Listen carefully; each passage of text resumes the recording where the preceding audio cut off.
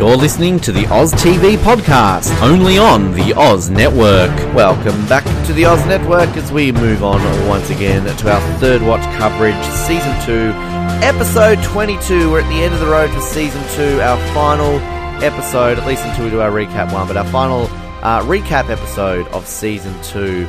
The aptly named ... and Zeus Wept, first aired on the 21st of May in the year 2001. This episode was written by the esteemed John Wells and directed by our bestie, Guy Norman B. So, yeah, some big names involved in this one, and continues a trend, and I'll just quickly here before we get into some introductions. Actually, no, I'll go over that in a minute, but it's a good episode. There's lots to talk about in this one, and I'm very much looking forward to getting to some great stuff in this one as well. My name is Ben, and she was one fine piece of woman. My name's Dorvell, and the right to bear arms is in the Constitution. Yeah, so was slavery, and we got rid of that. Wow. Deep way to start it, Darvell. Welcome back, Darvell. We're here. Thanks, and I just want to quickly scroll through this, because generally a season finale is often always written by the show's creators or and they are. I'm just quickly here. Every single season finale is either written by John Wells or Ed Allen Bonero. So our season 1 finale was written by John Wells. This is written by John Wells. And moving forward, each of our finales, Ed Allen will do season 3. Ed Allen will do season 4 with another writer in Brooke Kennedy. Season 5 finale will be done by Ed Allen, and our finale will be done by Ed Allen. So, good to see that our co-creators are consistent in regards to the finale. It's generally a thing in TV shows. Absolutely. The creators of a show will often always still be involved in their finale, because it's their baby. They want to obviously be involved. And Zeus Wept. This is a powerful episode, I feel. I mean, we mentioned this at the end of last episode, the fact that this is our last episode that really won't end on a cliffhanger in terms of a finale. I mean, there's one sort of storyline that is sort of loosely a cliffhanger. But yeah, this is a strong episode. I'm just looking here on IMDb in terms of rated episodes, and kind of, we haven't talked about this in a while, but according to IMDb, this is the 11th best episode of Third Watch. Don't know if I'd put it maybe that high, but I reckon there's an argument for maybe being a top 25 episode of Third Watch. Or maybe even a top 20. Yeah, I mean, it's there and thereabouts, I would say. But it's still it's a memorable one. It's kind of one that can sort of take it out of this show, and you can kind of just watch this separately, because really, except for maybe one storyline, it doesn't really have an overall bearing, or maybe two storylines. It doesn't really have an overall bearing on this show in general. So, yeah, I mean, it's a solid episode. It's a good episode. It holds up to this day. And obviously, as we kind of touched on in the last episode, absolutely. Our last episode that we will ever get a third watch in a pre-9/11 world. So, yeah, I mean, any pre-thoughts on this one, Darvell? No, other than I can't wait till we get to the point where we actually discuss how well it still holds up. Yeah. I mean, obviously, because a lot to say there. Yeah, definitely. And again, kind of similar to what we did with Honor a few episodes ago, I feel there is going to be portions of this episode where necessarily we're going to kind of skip over, and we're not doing that because, again, this episode's a bad episode. I think it's certainly an episode which pays to watch it rather than sort of just hear some podcasters talk about it, because there's a lot of stuff going on screen here in terms of the action that doesn't involve dialogue or character moments. So the difference is between this and Honor, whereas I guess Honor is all integrated into, sort of separated into kind of two halves. This is all kind of integrated into one. So there's definitely a moment here, though. We start off here with Sully narrating. And there's definitely a bit here in this narration. Our old friend Sully. Our old friend Sully. They're kind of, I don't want to say foreshadowing, but I don't know. It's an interesting little reference here, which I kind of find fascinating, which I touched on a few episodes ago.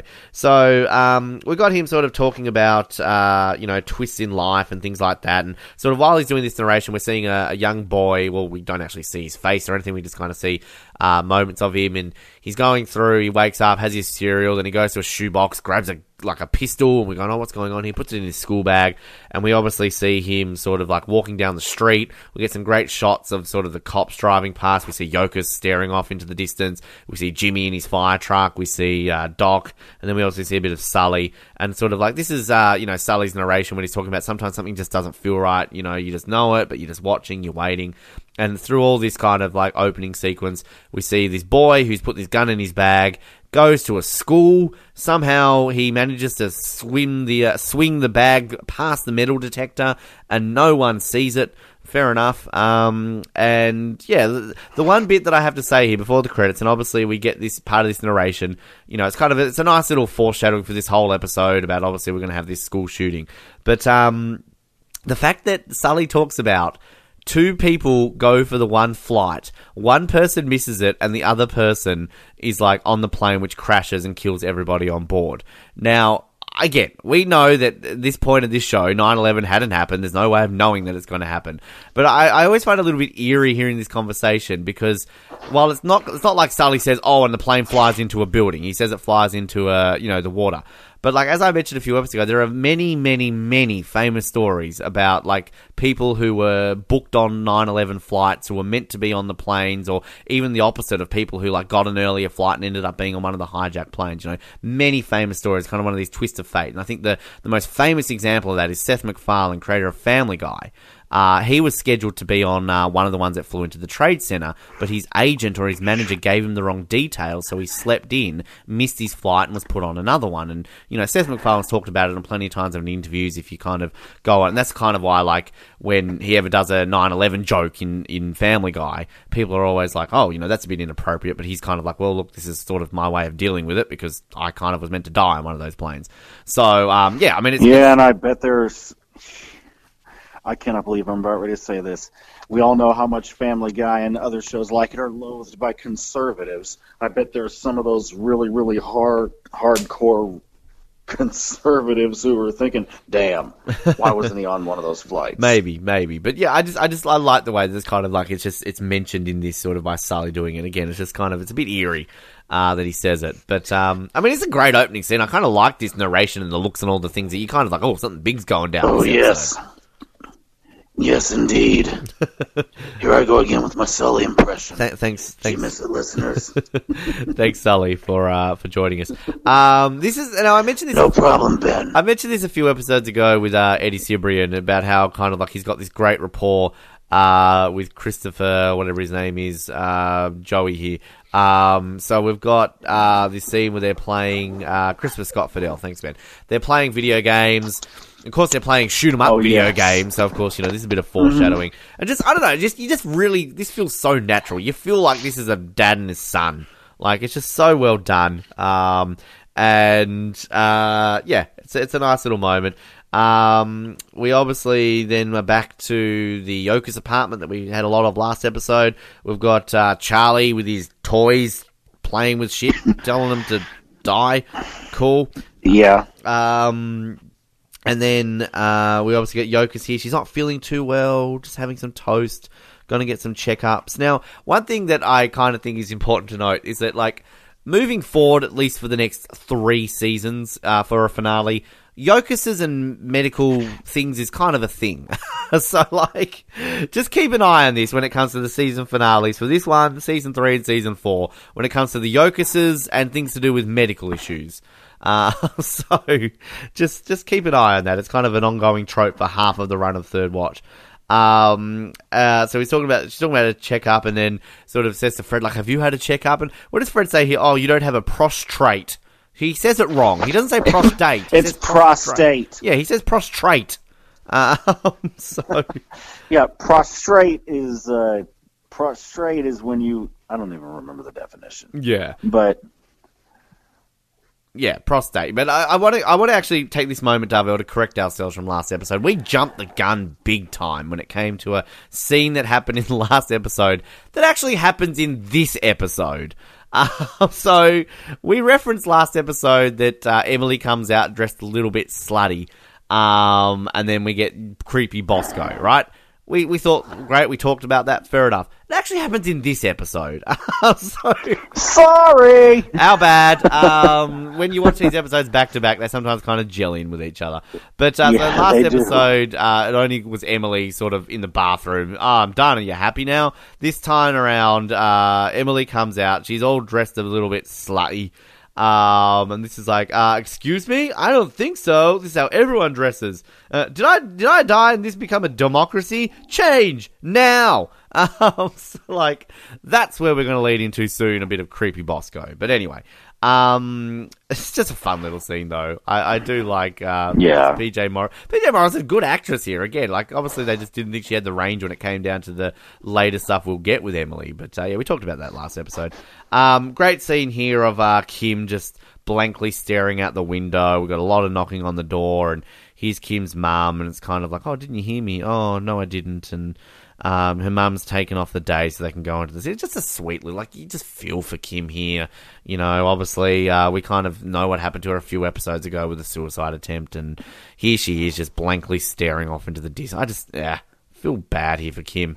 I don't know. Kim Raver. Doesn't really do much in this scene, Kim Raver, but still good acting. So, props to you, Kim Raver, for your blank stare in this episode. But then we've got Sully and Tatiana, and remember Sully's mum from episode 1? Well, she's back. Yes. Here she is, and she actually gets to talk this episode. You're very pretty. Blessed Sully's mum here. Tatiana gets to meet the mother, which is nice. Has some flowers. She's going to town on some chocolate cherries, and they want to sit there for a while. So I like Tatiana and Sully's mum. This becomes a thing next season for a few episodes. So I think it's also kind of sad, though. It is, but like Tatiana's so good with her, if you know what I mean. Oh, I know, but I mean it's also kind of sad that Sully, has brought along someone who's really special to him, and his mom, for the most part, doesn't even know they're there. Yeah. Oh, you're absolutely right. She's not even You're absolutely right. I mean, it is sad, but it's well acted, and just we hear her speak a little bit, so that's good. And yeah, Sully's mum. Oh, like we'll get a little bit more, but again, it is kind of a storyline that it does get to a point where she just does kind of disappear, and you never hear any conclusion to it. So that's kind of one thing which kind of always does annoy me with it. It always annoys me when a rewatch of a show with a storyline which is not going to have a proper conclusion. I mean, it's not to say that the stuff along the way isn't good and emotional and memorable and all that sort of stuff, but when it doesn't ultimately have a conclusion that really sort of closes it out properly, that kind of does make it a bit frustrating sometimes watching, scenes like this. So we obviously then have Carlos with Doc. Obviously we haven't really had much of a conclusion when you get anything last episode because, Doc Carlos weren't in that episode. We got nothing in terms of what's actually happened to Doc post-Morales breakup. Again, 2 hours down the road, Doc, you could always go visit her and stay with her, but no, just give up everything. And then I always forget that Carlos implies that he could live with Doc. It's never, I don't know, it's never going to happen. But he's just kind of like, oh, what are you going to do with the apartment? I could take one of the apartments in the back. One of them just like, no.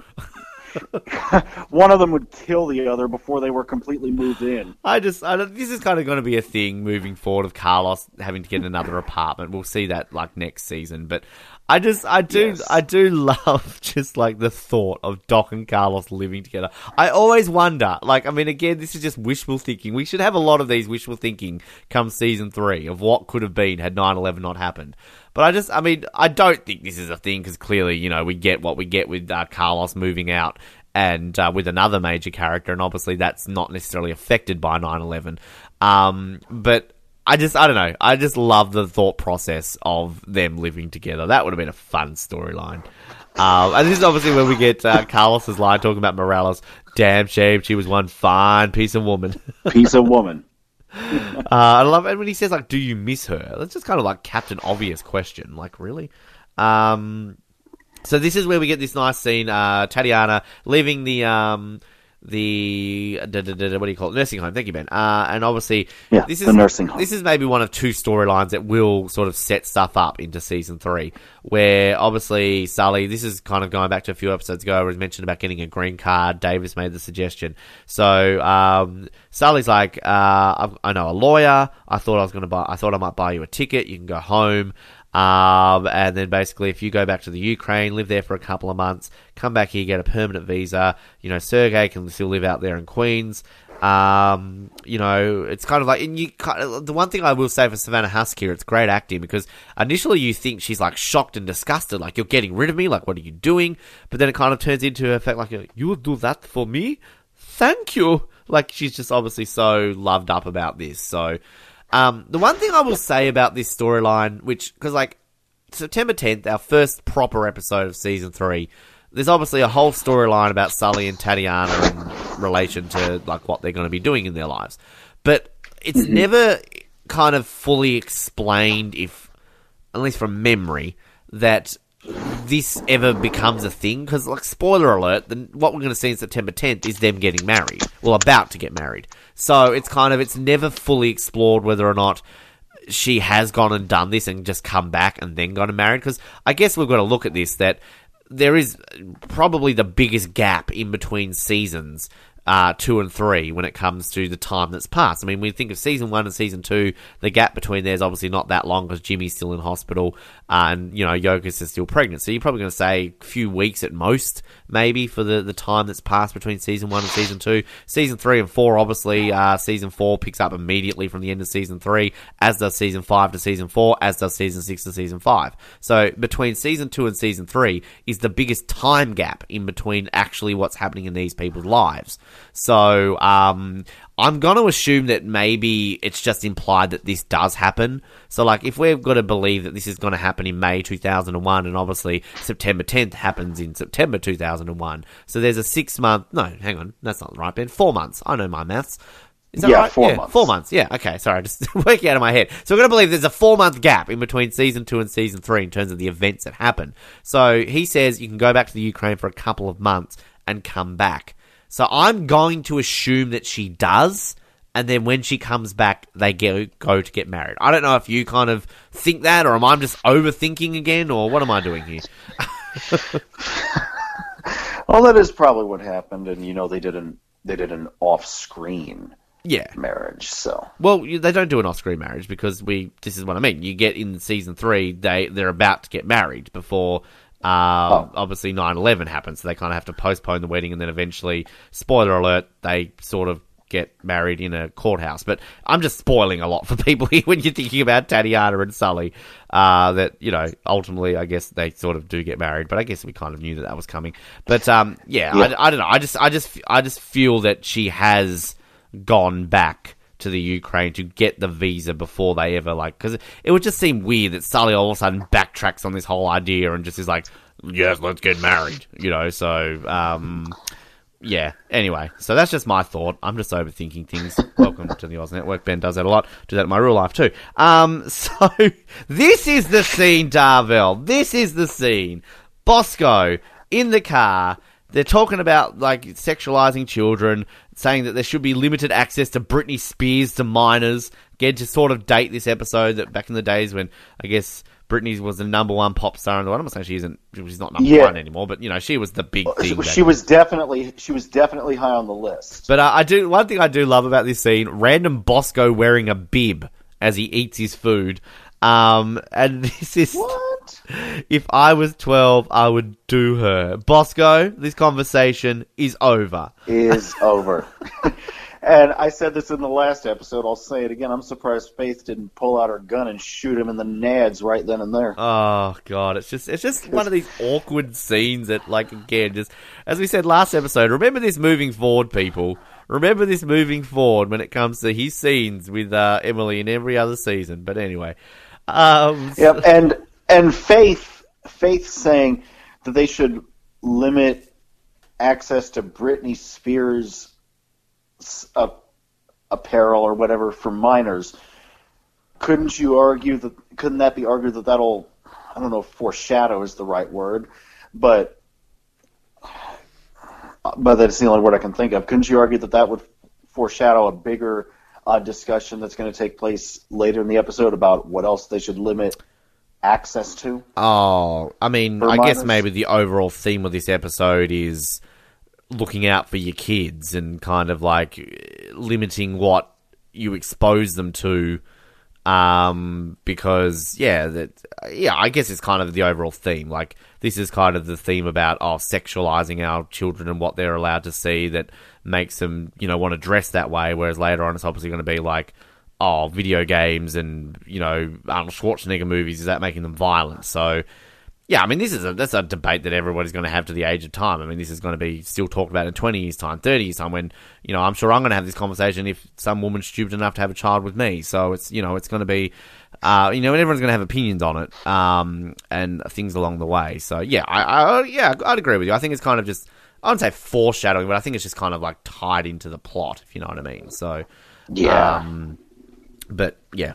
So, anyway. So, we've got Sully and Davis having this conversation about him buying the tickets. Sully saying it's going to cost about $10,000. And kind of like, are you going to do it? Is she going to do it? Not too sure. And, if you want to have any funds donated to the fund here. I love it when it says that. Then we get the call over the radio. We've got shots fired. We get an address. And for some reason, Davis automatically knows that this address is the school. I mean, okay. So this is kind of where the action obviously will begin here. And a lot of this stuff, again, not necessarily skipping over this. It's just similar to Honor. That there's just a lot of stuff going down here that you kind of need to watch. And that was where it will make sense. So we pull up at the school. We've got kids running everywhere. We've got emergency messages going out. They're sort of the police run into the building, asking the security guard, who's shooting. We find out there's one shooter. He's white. He's got a small pistol. We hear a few more gunshots. We hear some screams. We go in the corridor. There's a cheerleader on the ground. She's dead. Meanwhile, outside, there's panic in the building. Doc wants to run inside, but the building's not secure. So all these cops are trying to secure it. My biggest question here, as somebody, as a journalist, where's the media? The media would be here. They would be all outside the front of the building, but they're not. If they were aware of it. Well, they would be aware of it. This is the thing. Trust me, they're aware of it. They know. They're listening to the police, and this is what the journalists at newspapers are doing. They're just chilling and looking at police updates. So they know. Well, I feel stupid now. I mean, I was just thinking because I was like, of course they would have police scanners and stuff like that. No doubt. I mean, particularly in a city like New York, where here in Hobart, we know when shit goes down straight away. And obviously, I worked at a newspaper. I guess when it comes to the age of Twitter and things like that. But I mean, nothing happens here that's this big. I mean, a couple of things did when I was there, but not to this extent. But this being in New York, gunshots, and this is the thing too, parents and people would be calling the media. They would be bringing up the New York Times and, the New York Post and be like, oh my God, it's PS 118, there's people being shot straight away. The media is there. I don't know why it's just a little nitpick. But I've just written here, where's the media? So I do like the tension. Like, the one thing I'll say about this episode, again, we're not gelling through this saying that anything's bad about it. I'm just going to keep reiterating that because it really deserves to watch it because it's tense. Like, there's no music. They're going down the corridor. They've got their guns. They're whispering. Tapping on the windows. We've got the people hiding. Like, I don't know if I've actually ever seen another show deal with a school shooting quite in this manner. I remember there was an episode of Buffy that they didn't air because it was meant to air not long after the Columbine shootings in 99. And they kind of never aired it because it was too close to home. It wasn't necessarily a school shooting. There was like a guy holed himself up in a tower and was going to snipe at some students, but he never ended up doing it. But it's on the DVD, like you can watch it. But I don't think I've ever seen another show that's dealt so sort of like really like this when it comes to a school shooting before. So it really is effective. Yeah. Really kind of nervy. And the fact you don't need music. No. And the fact that it's tense too is the fact that, this is a kid doing this. So it's kind of like, well, how do the cops handle this? If this is just a regular adult perp, they're just going to shoot this person. Whereas as a kid, do they automatically shoot them? It's kind of, it's interesting. Well, today they would. Well, yeah, probably. So obviously they're going around this building. They're saying that they should evacuate, wait for ESU, but they're kind of still in the building, going through, kind of cooling the building down. We find a cheerleader. She's been shot in the leg.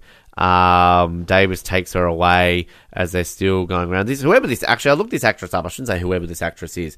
This young cheerleader. Her name's Marta. So the actress is Kelly Karbach.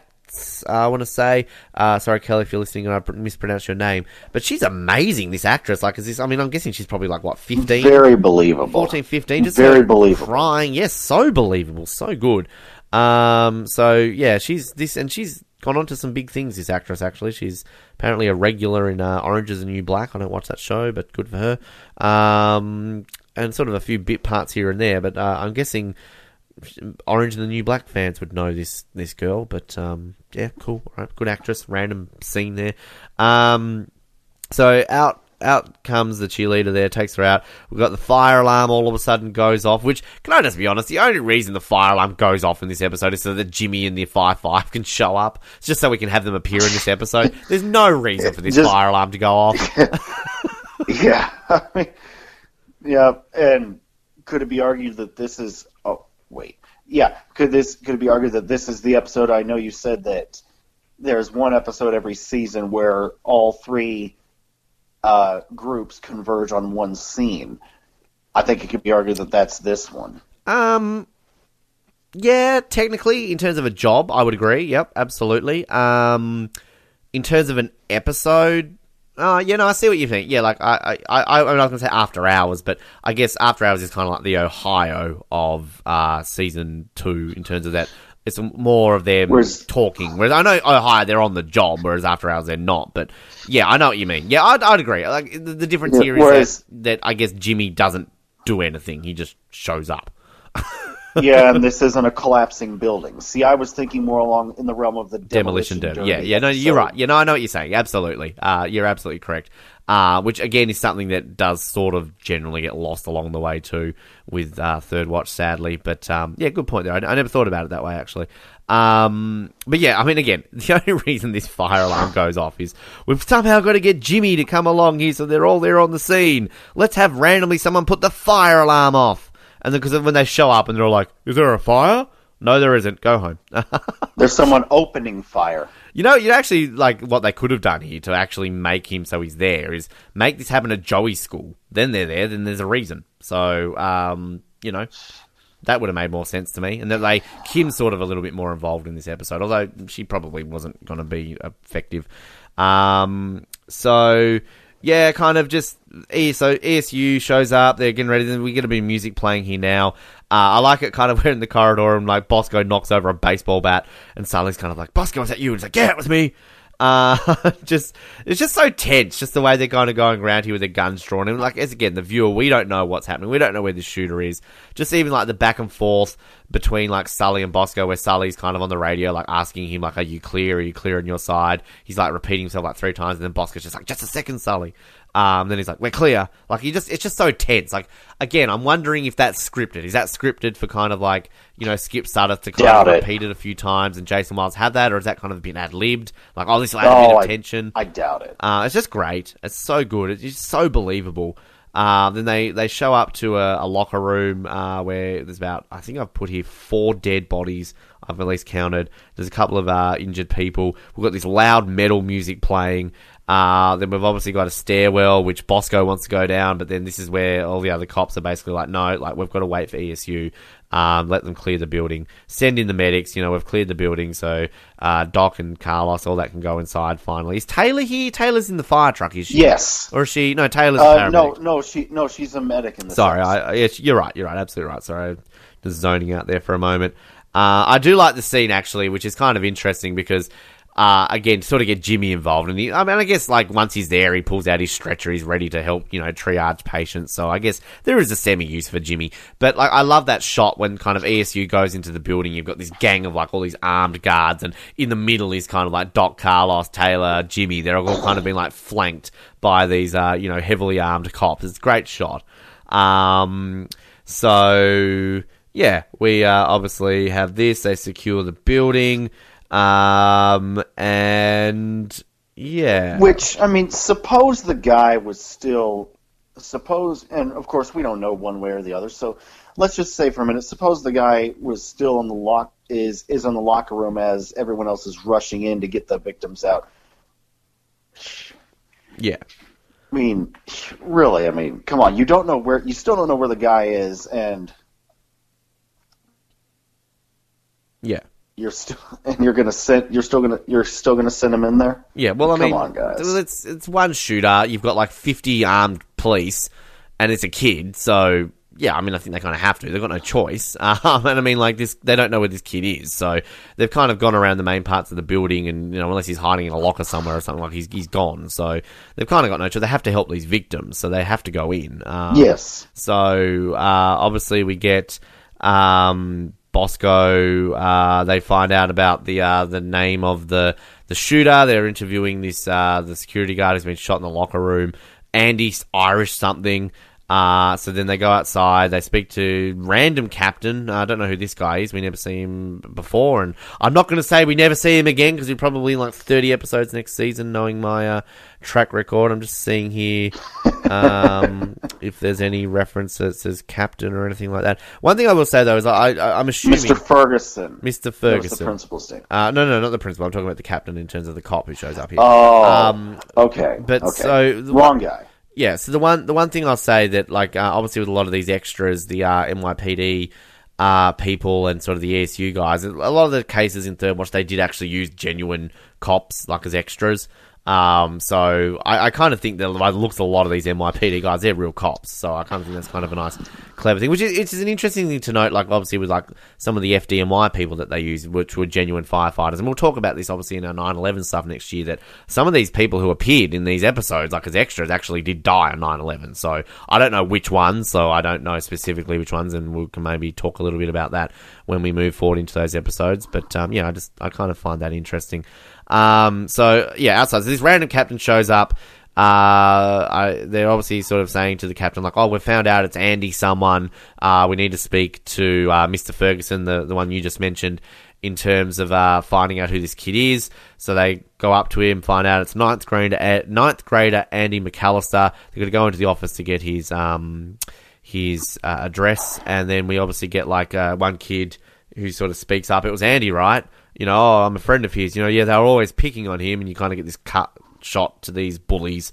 And then we get kind of this shot of all the cops showing up to Andy's house. His mother answers and has no idea, obviously. Which, yeah, it's an old trope. Yeah, which it's kind of, it's sad, but like, I mean, I don't know, it's one of these things that like in the opening sequences when you're seeing his mum about how, it's not always like these deranged kids with mental, illnesses and who have been abused and like, just the ongoing media backlash that will come with one of these mass shootings. Like sometimes it can just be a regular kid that no one knows because they were getting picked on at school. So, and I kind of like, there's a scene where Bosco says, where he's like, I don't agree with it, but I understand.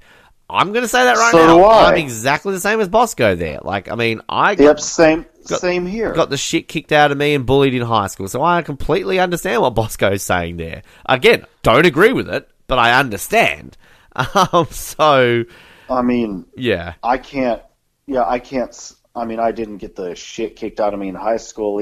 I didn't get the shit kicked out of me in high school, but I mean, I understand it too. And what gets me, and maybe we'll touch on this again later, I don't know, but seeing as we're talking about bullying and school and all that stuff, no one does anything until it's too late. Oh, yeah, and schools have policies and all these things in place which they want to crack down on bullying. But, I mean, at the end of the day, like, I'm going to flat out say there's nothing really you can do about it unless you start blatantly suspending and expelling kids for minor details, but then people will just abuse the system when it comes to that sort of stuff. So, it's pathetic how it is pathetic how schools try and deal with it when there's really no effective way of dealing with it. And not only that, but a lot of them don't even try to deal with it. Another reason because of who the people are, who the students are who get bullied, and who the students are that do the bullying. I mean, it's the cheerleaders, love them, but some of them can be real bitches. It's the athletes, love them, but some of them can be real dicks.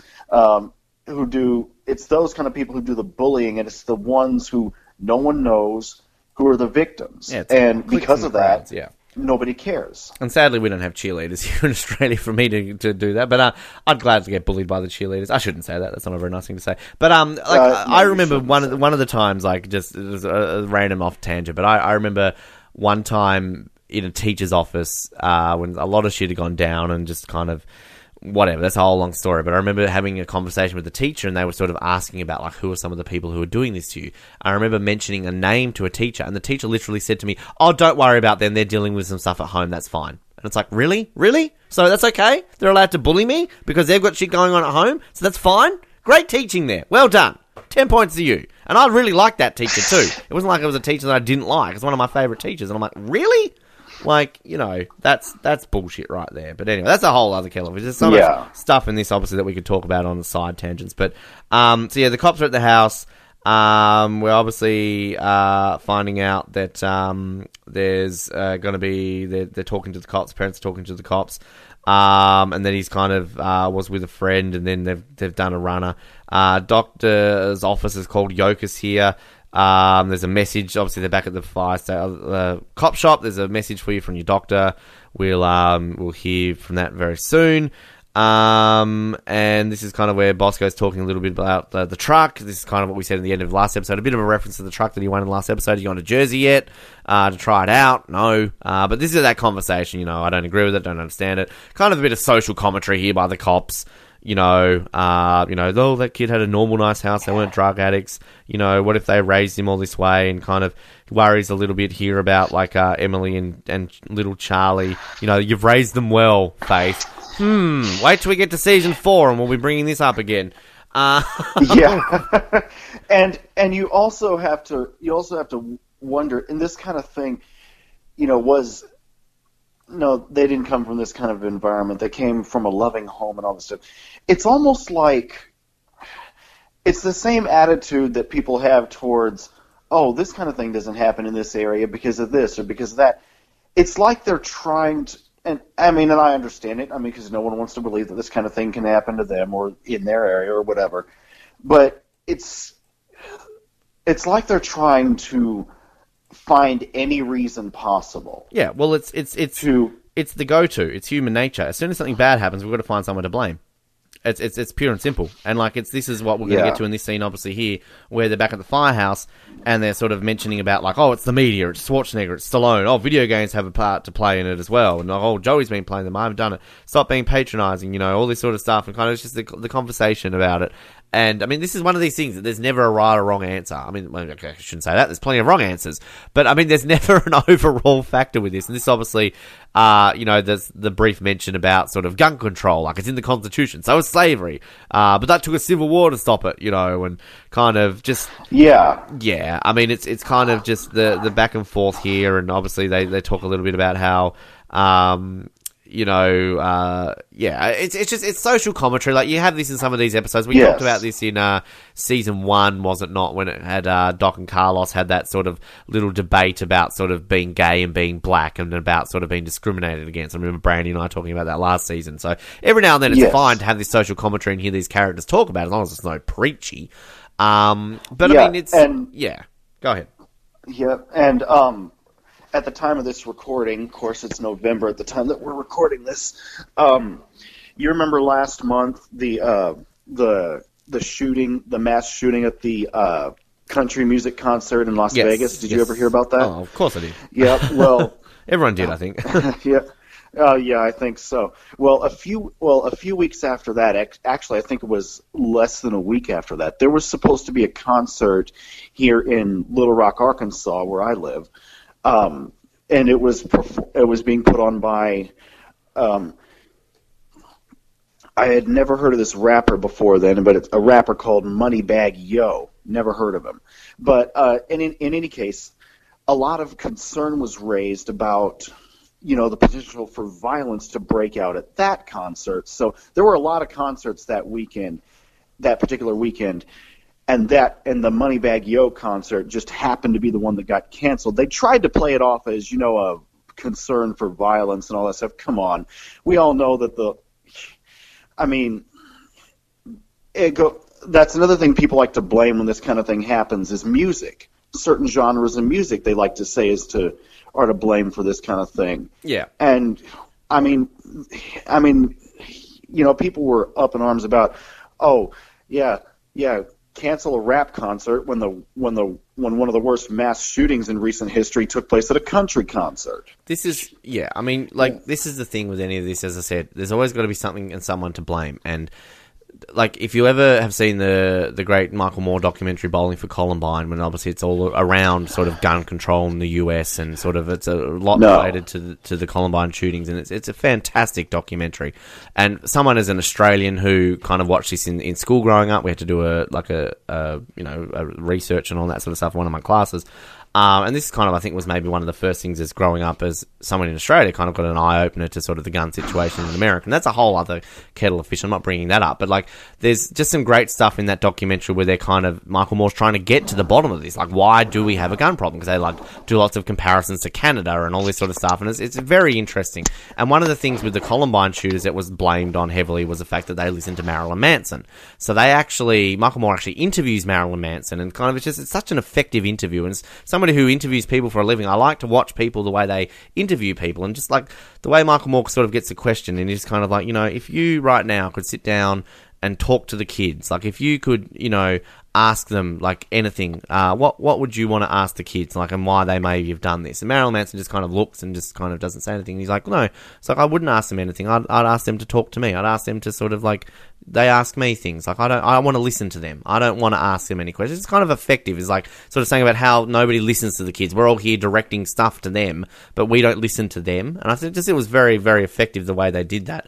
And it's kind of like, it's sort of, it intrigues me sort of like how you can tie this in, and we can sort of maybe talk about this sort of in some of the 9/11 stuff. We're not here to talk about social issues and our opinions and stuff like this. We're here to provide entertainment and talk about Dirty Kid. But it's kind of like when it comes down to things around terrorism and stuff like that. And we will get a very OTT terrorism storyline in season 5 of Third Watch, which is but like half the point of terrorism is to create terror and fear.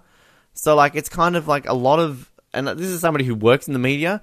I'm going to sound like one of these people who just, I don't know what this sounds like, but a lot of the time the media is to blame for a lot of this panic that ensues out there when it comes to terrorism, because if we didn't give a lot of these terrorists and all this sort of stuff the time of day, they're not going to achieve half their goal. It's not necessarily always about going off and killing people in mass groups and running them over with trucks and flying planes into buildings and stuff like that. That's part of their goal, but it's also to create a sense of fear out there in society that we are too scared to go to a concert. We don't want to go see it, so let's cancel it because shit, this might happen again. Like, it's kind of, we can't bubble wrap ourselves in this kind of stuff, because again, at the end of the day, that's a lot of what they're trying to do. So, Ben's rant.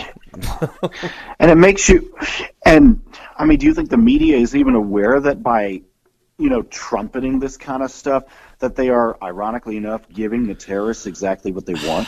Look, yes and no. There's a line of it. Like, it just depends on the organisation and what media we're talking about. You've got your sensationalist tabloid people out there who just don't care. It's all about the clickbait, the ratings, buy our papers, watch our shows.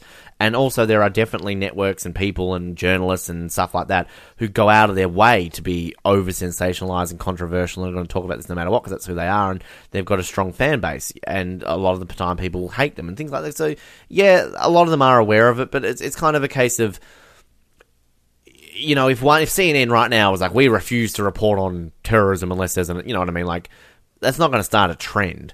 You know what I mean? It's kind of going to be like, it's just how it is. It's kind of hard to explain, I think. It's just the way the media works. And kind of, if you look at how the media is now compared to 20 years ago, it's how different things are with the media. And like, I don't want to sound like one of these nutters who's like, oh, the media controls everything. But like, whether you want to believe it or not, or whether you kind of have opinions, like, you can't escape the media. There's no way a human being can escape the media unless you live in, like, the bush or, like, fucking Siberia and have no communication to the outside world. Even if you're a person who's like, I don't like the news, you going on Facebook or Twitter, you're going to see 50 news stories in the space of, like, 10 minutes. So, we're consumed by it. Media controls our life. And, I mean, we're creating media right now. So, I mean, we're doing this right now, we are, creating media, and people who are listening to this right now are consuming media as we're talking. So it's kind of, it's a cycle that you can't escape. We're human beings. We crave information and things like that. So anyway, we're getting very sidetracked into 20, 30 years ago, you only had like what? At least here in the U.S., like maybe 30 years ago, you only had like 3 TV networks. Well, if you wanted the news 20 years ago, let's go 30 years ago, because technically the internet was still a sort of a prominent thing 20 years ago. If you wanted the news 30 years ago, you could either buy a newspaper, listen to the radio, or wait till 6 o'clock to watch it on the news that night. You couldn't go on your phone and go, holy fuck, there's been a mass shooting in Las Vegas. You would find out about it on the news that night, or breaking news on the radio. They'd have breaking news maybe on the TV. But like if you're, on a building site all day and, you're not near a radio, you're not near a TV, and you're not near a newspaper, you're not going to find out this news until you get home last night and your wife or your husband is all like, oh, honey, did you hear about this? You know what I mean? Or you'll get a phone call. Like, just... Like, you think about how, like, that's changed. And I know when I studied journalism and kind of got my degree and everything, and we learnt about all this, about how the immediacy of news is. Like, you think about it. When that shooting happened in Las Vegas, we knew about that within 5-10 minutes. And it's not just down to reporters and news and that sort of stuff. You've got people on the ground who are Snapchatting, live tweeting, live Facebook videos. They're getting this straight away. Like, straight away right now, Darvell, if a gunman walked down your street and killed 30 people, you'd be on your phone or whatever, like, I don't know, tweeting, Facebook, oh my God, there's a gunman, this is, whatever. And then that gets shared 100 times, and that gets shared. News stations pick it up, and then it's just, it's a common... It's bedlam. Bedlam, you know what I mean? So, yeah. Anyway, it's just we are chaos. sidetracked beyond belief. But this it happens all the time. It's the Oz Network. At least it's kind of sidetracked about sort of serious issues. So there you go. Yeah. But so we get this conversation. Obviously, then we've got Bosco. I love this little scene where Bosco's like coming out of the pizza shop, and it's like, oh, they've got the sports page about the urinal. Gives you something to read. that's kind of clever. So Yokas is on the phone, and obviously she's called up the doctor. We'll hear about that in a minute. And again, sort of dates this episode slightly. Yokas doesn't have a cell phone. She's got to use a phone box or like a public payphone. So they found the kid, and I like this point that I think Bosco makes. I think it's Bosco who says like, oh, it's weird that this kid is running away. Usually the point of this is they want to get caught so that they get famous for this. So we go obviously to the building because the kid's being found. This kid shot someone else, so they go in, guns blazing. We see a smoke grenade, and then they bring the kid out. Now, I've written here, why is Jimmy there? But I guess they've thrown in smoke grenades, and they might have started a fire, so I guess they've kind of got to be there and back up just in case. So they drag the kid out, and kind of... This is like where it's a bit like... It's very, like, harrowing. I don't know the word to use here. But, like, we finally see this kid's face. And he's, what, like, 13, 12, what, 9th graders? That's, what, 15, 14? Average age is probably, like, maybe 14 or 15. 14, 15, so, yeah. I think it's a bit different for you guys. When I was in grade 9, I would have been 15. So, yeah, okay. Well, fair enough, around about then. Anyway, so we see this kid, and he's a very baby-face-looking kid, and he just kind of looks, he's just a normal-looking kid. As kind of we obviously get the conversation through Yokas and that all before. And this is the first time we actually see his face, because obviously clearly before his face was sort of hidden and everything when we kind of had that scene. But then we kind of obviously get like this just scene in the hospital where this kid is kind of like surrounded. Everyone's just staring at him because they don't really know what to say. He's got handcuffs on. He's like, I can't breathe. And Doc sort of brought him in. And just this, I don't know how you feel about this scene. Like, this kid holds Doc's hand. Like, because he's just a little kid. And Doc kind of just looks at him and just kind of like, walks off. I mean, it does sort of remind me a little bit of, Puppet and whatever the little kid was like a season ago, and kind of Doc... Kenny, thank you. Like, defending him and all that sort of stuff, and kind of that conversation he has with Carl. It's like, he's just a kid. But, like, I mean, again, this is a kid who's just committed, at least 5 deaths, because, I mean, we saw at least 5 bodies in this school. We never actually find out the number, so we never know how many people this kid's killed. And again, you never kind of see what happens to him. Again, this is a case of you don't need to know what happens to this kid. It's enough. I mean, this kid is a 13, 14, 15-year-old kid who's just killed at least 5 people. That speaks volumes. Most likely going to be tried as an adult. Yeah. So, it's just kind of, I don't know how you feel about the scene, about this kid holding this Doc's hand. It's kind of, you feel sorry for him, but you don't. Like, I think like Doc's facial expression kind of sums it up, if you know what I mean. Yeah, going back to what Bosco says, I don't agree with it, but I understand why he did it. Yeah. And And it's just, it's fascinating, obviously, how they, like, treat this kid because, you know, obviously even when they're dragging him out of the building, and they're obviously doing a lot of this because he's a kid, because, you know, if this is an adult, they're just going in and they're just going to shoot this guy. Whereas, you know, or a girl, I shouldn't be sexist, girls can commit mass murder too. Yes. Is that a moment where you kind of don't care about being sexist? I don't know. It's probably more sexist to men if I'm just assuming that only men can commit mass murder. But anyway, so like it's kind of, you know, it's going to be a different situation. So this scene, but then we get Yokas sort of, they all pull up at the cop station. You know, how do we let this happen? This isn't the world I want to live in. It's kind of just, you know, you realise Yokas is going to be emotional about this because it's kids. We'll obviously get a little bit more to her in a sec. But then we kind of get, I like this Kim scene. Like, I felt you needed this. Like, you know, she's kind of the only one this episode that we're not really getting, obviously, at work because she's still obviously recovering. And, you know, she's waiting for Jimmy and just, you know, obviously saying she wants to see Joey and sort of, you know, great acting here by both of them. You know, Jimmy's kind of like, he's 7, Kim, he doesn't understand. And just, I don't know, like, I sort of joked and said that Bobby just kind of gets swept under the rug and forgotten about. I mean, there are the remnants, just this scene here. I feel this is the perfect way for Kim's storyline to end this season, just because we also get some bit of closure on Bobby here. And I know I'm critical about no Bobby funeral, and he kind of gets forgotten about moving forward, but I just like this scene when she's just kind of like, you know, oh, he shot Bobby, you know, I thought he was going to kill me too, and I miss him, Jimmy. I miss him every day. And it's just like, oh, like, we all miss him too, Kim. He's only been gone for a few episodes, but Bobby's dead. And the music here and just everything. It's just such an effective scene. I mean, this won't make our top 5 at the end, but I don't know. This is a top 20 moment, at least, for this season. Can I just point that out? Yes. Anything to add on it before we get to the final scene? No? Alright, so we'll move into the final scene. Sorry, yeah. Nothing, or well, what? kind of going back to what I kind of go back to something I said earlier. Do you think if that were today, with the kid in the school and everything when they found him, you think they would have just dragged him out, or do you think they would have come in with guns blazing? Well, as I said, I think, oh, well, it was a kid. I mean, I don't know. I still think they would do the same today. I mean, I don't think we're in a society today where they just go in necessarily and shoot kids. I don't know. This is kind of, I think, unless it's a topic of it's a weird topic to talk about because, I mean, yeah. I think the cops do get a bad rap with a lot of things. I'm not saying all the things. Like, believe me, don't think I'm like completely pro cops, but it's a situation that I probably can't really talk too much about. That I don't fully understand a lot of the things that happen in America with this sort of things. I mean, we had a famous case in Australia 4 or 5 years ago where a young boy in Melbourne, it may have been about 13, 14, I don't know what he was doing, but he was like a bit, you know, something wasn't right with him. And he was in like a shopping centre or something like that, and he had a knife. And he was surrounded by about 3 or 4 cops, and they're kind of like, you know, put the knife down, and this kid just wouldn't stop, and he kept, like, going towards them, and then he just, like, apparently, like, really lunged forward and just, like, absolutely went to town to try and attack a cop.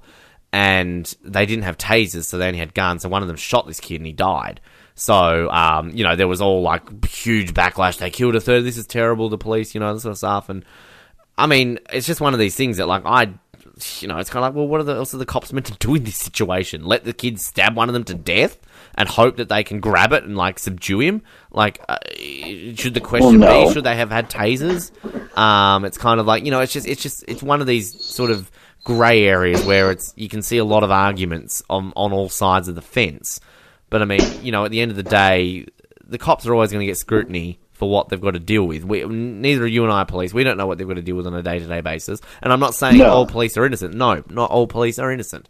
But not everything that is portrayed in the media is also completely anti-cop, either. As in, like, it's just it's a very deep issue. But, like, to answer your question, I don't necessarily think they go in guns blazing. If this kid is firing the shit off at them, yeah, they're going to go in guns blazing. But I think we kind of don't even hear a gunshot. We just hear the smoke bang go off and then maybe 1 or 2 and then they get him. So I guess if you go into a situation like this where you know you're dealing with a 13 or 14-year-old kid, excuse me, your probably first response is to not harm him if possible. And I guess I shouldn't say that their mantra is no matter who it is. I'm sure if this is a 30-year-old man, they're going to go in with the same thing. Like, they're not like, oh, it's a 30-year-old man, don't worry, shoot him in the head. Like, they still want to go out of any situation, the police, without killing someone. But, yeah. Yeah. Why, do you think they would? Yeah. So you are on the belief that they would just go in guns blazing in today's society? Depends on who the particular cop is, because yes, there are definitely some trigger happy ones out there. Of course, we know that. Yeah, it's an issue itself, and like one thing, like I know we've kind of said about interviews and stuff like that, and again, sort of the gaps between recording this. That I have had a conversation and sort of know a retired NYPD officer who I guess was I came to him because he was on Big Brother. But I sort of mentioned I was more interested in the stuff he talked about 9/11 stuff. And, well, actually, I think it might be a sort of a perfect time for me to maybe reach out, at least when we're recording this, and again, releasing sort of these differently. But, like, maybe we can see if we can try and get him on the show to sort of loosely talk a little bit about some 9/11 stuff, if he's up to it. I mean, obviously, we know a lot of these people probably have long moved on and don't really want to rehash their memories of this time. But, yeah, we'll see how we go. But, like, again, sort of police, and if any police are listening to this and...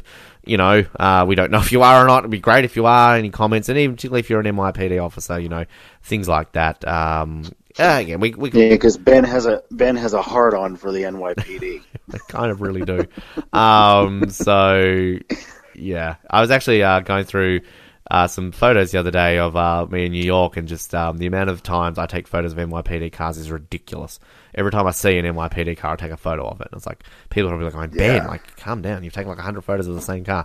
Anyway, so we get the closing scene. Yokas home with Fred, looks at Emily and Charlie, turns out the light, and has this conversation with Fred. And just kind of like, we've got to hold on to our kids, Fred. We've got to hold them every day. And just obviously, it's a nice little scene. She cries. Hold on to our kids, we will. Fades to black. But obviously, in between this conversation, we kind of get a bit of a passing reference. It's kind of a blink and you miss reference that she's got a cyst spot on her mammogram, and they're going to do a biopsy on it. Yes. And we're going to find out. Now, this is a bit of a storyline. Pay close attention to this. Yeah, a bit of a storyline moving forward with season 3. So, just pay attention to kind of Yokas' medical issues coming forward. So, fade to black, that's it. So really our only cliffhanger is what's the deal with, it's like Jerry Seinfeld, what is the deal with her mammogram?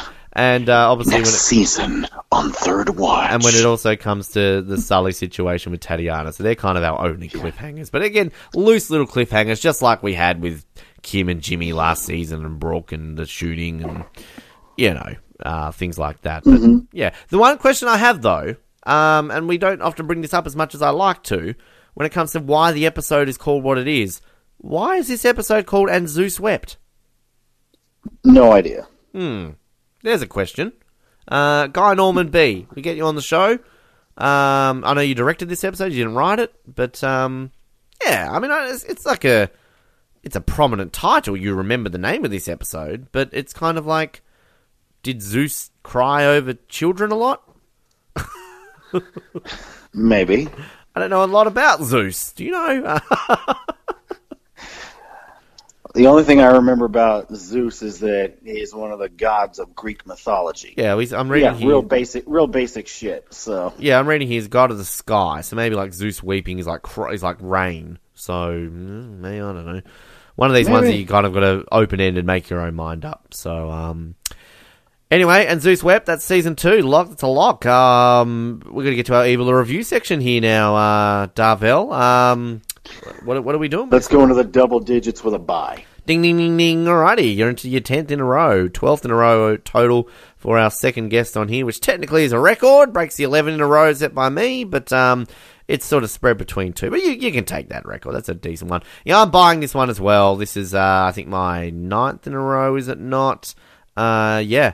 So, yeah, it's just such a solid episode. It's a memorable episode. It's just well acted. We don't really relevant. talk much about that. It's relevant. It's tense. It's dramatic. We set a few little minor things up moving forward into season 3. So, yeah, I think it's just effective. And, like, it's kind of early third watch. The way they end their seasons to me is very early ER. Again, the fact that you don't need to necessarily always go out on a huge cliffhanger for a finale. Like, yeah, it helps, and I'm not saying I'm anti-cliffhanger, but I just think that it's not always your go-to. Like, you can effectively end a series of television without having a huge cliffhanger. So I think that kind of the first two seasons of Third Watch has definitely shown that. I think ER had a large portion of its run that did that. Whereas nowadays, like, it's just so rare to kind of have an ending like this, isn't it? Yeah. It's the norm to have a cliffhanger these days, especially if we're talking about, a serialized show or a cable show. Yeah. It's normal to have a cliffhanger, and it's to the point that it's become overdone. Well, it's completely understandable. You want your viewers to come back the next season to watch, but like also at the end, which we haven't really referenced too much, and kind of we'll reference a lot moving forward here, is that kind of in that reunion video that I've mentioned several times, it was kind of mentioned in that Third Watch was a show that necessarily wasn't always guaranteed every season. A lot of the time, they did run on the seat of like, oh, are we getting renewed? Are we getting renewed? Are we getting renewed? So a lot of that also might come down to, like, maybe at this point, at the conclusion of Season 2, they might not have ever known whether or not they were coming back or not. So, I mean, just imagine if, sadly, Third Watch only lasted 2 seasons. I mean, you're not going to be 100% satisfied. There's a lot of things still that are left open-ended, but it's not like they've ended this on Season 4's cliffhanger, if you know what I mean, or things like that. So, it's kind of... Yeah, and Go ahead. Sorry. And apparently after Season 4 and Season 5 especially, it was unknown if Third Watch was going to come back. Yeah, exactly. Exactly. And which, I mean, let's be honest, we all would have been so pissed off if, like, Season 4 or Season 5 was the finale. We never got anything more. So, look, when we get to Season 6, and we might rag on a lot of those episodes in Season 6, I think we need to be grateful that we get Season 6 so we can, like, get attempted conclusions. I'm going to use that, there are definitely some things that are not concluded and are very much left open-ended. But again, we're jumping ahead of ourselves. So what we're obviously doing moving forward here, of course, we will have our Season 3 recap episode, which I'm delighted to say is Season 2. Thank you very much, Darvell. I'm nip-tuck brain at the moment. We're in Season 3 there. Very much delighted that Brandy will be joining. So the first time all three of us will be on an episode. Aside of that, Darvell, you've never talked to Brandy before. No, I haven't, and I'm looking forward to it. So, yeah, we'll see how that plays out. So, obviously, a lot of that we're going to go over a lot more of, the main plot lines, the characters, the side people, best, worst episodes, what worked, what didn't work, and obviously the two most prominent parts that we do in our recap episodes. We're going to rate the season. We'll obviously only hit to the second one, so, whether or not we're going to put this above or below Season 1, and, of course, our top 5 moments that we will come up with. Now, usually I'd probably say, like, to our listeners, hey, send us in your top 5 thoughts. Obviously, the discrepancy in the months in between recording this, by the time you send it in to us, we would have already well and truly done it, but by all means, still do. Like, we would obviously like to hear what you would have put in there, so to see if maybe when we eventually have that released, you would have maybe had some different ones to compare to what we potentially would have thought there. But just a quick little note, and we'll probably do more of a Season 3 preview moving forward into our Season 2 wrap-up. But I guess kind of what we can at least do here is look ahead to at least the next episode, which, as we've mentioned, this is the last episode, this is the last pre-9/11 episode we'll ever get a Third Watch. So moving forward, we're kind of into a very unique Third Watch episode, and the fact that it's not actually an episode of Third Watch in its normal sense. It's kind of just like a series of interviews. It's almost like a mini documentary where it's called In Their Own Words, where we're going to hear from a lot of first responders from 9/11, their stories of the day. We get a bit of a sort of introduction and narration by some of our actors, and of course, famously, a lot of Third Watch people would know that Molly Price actually appears in this as herself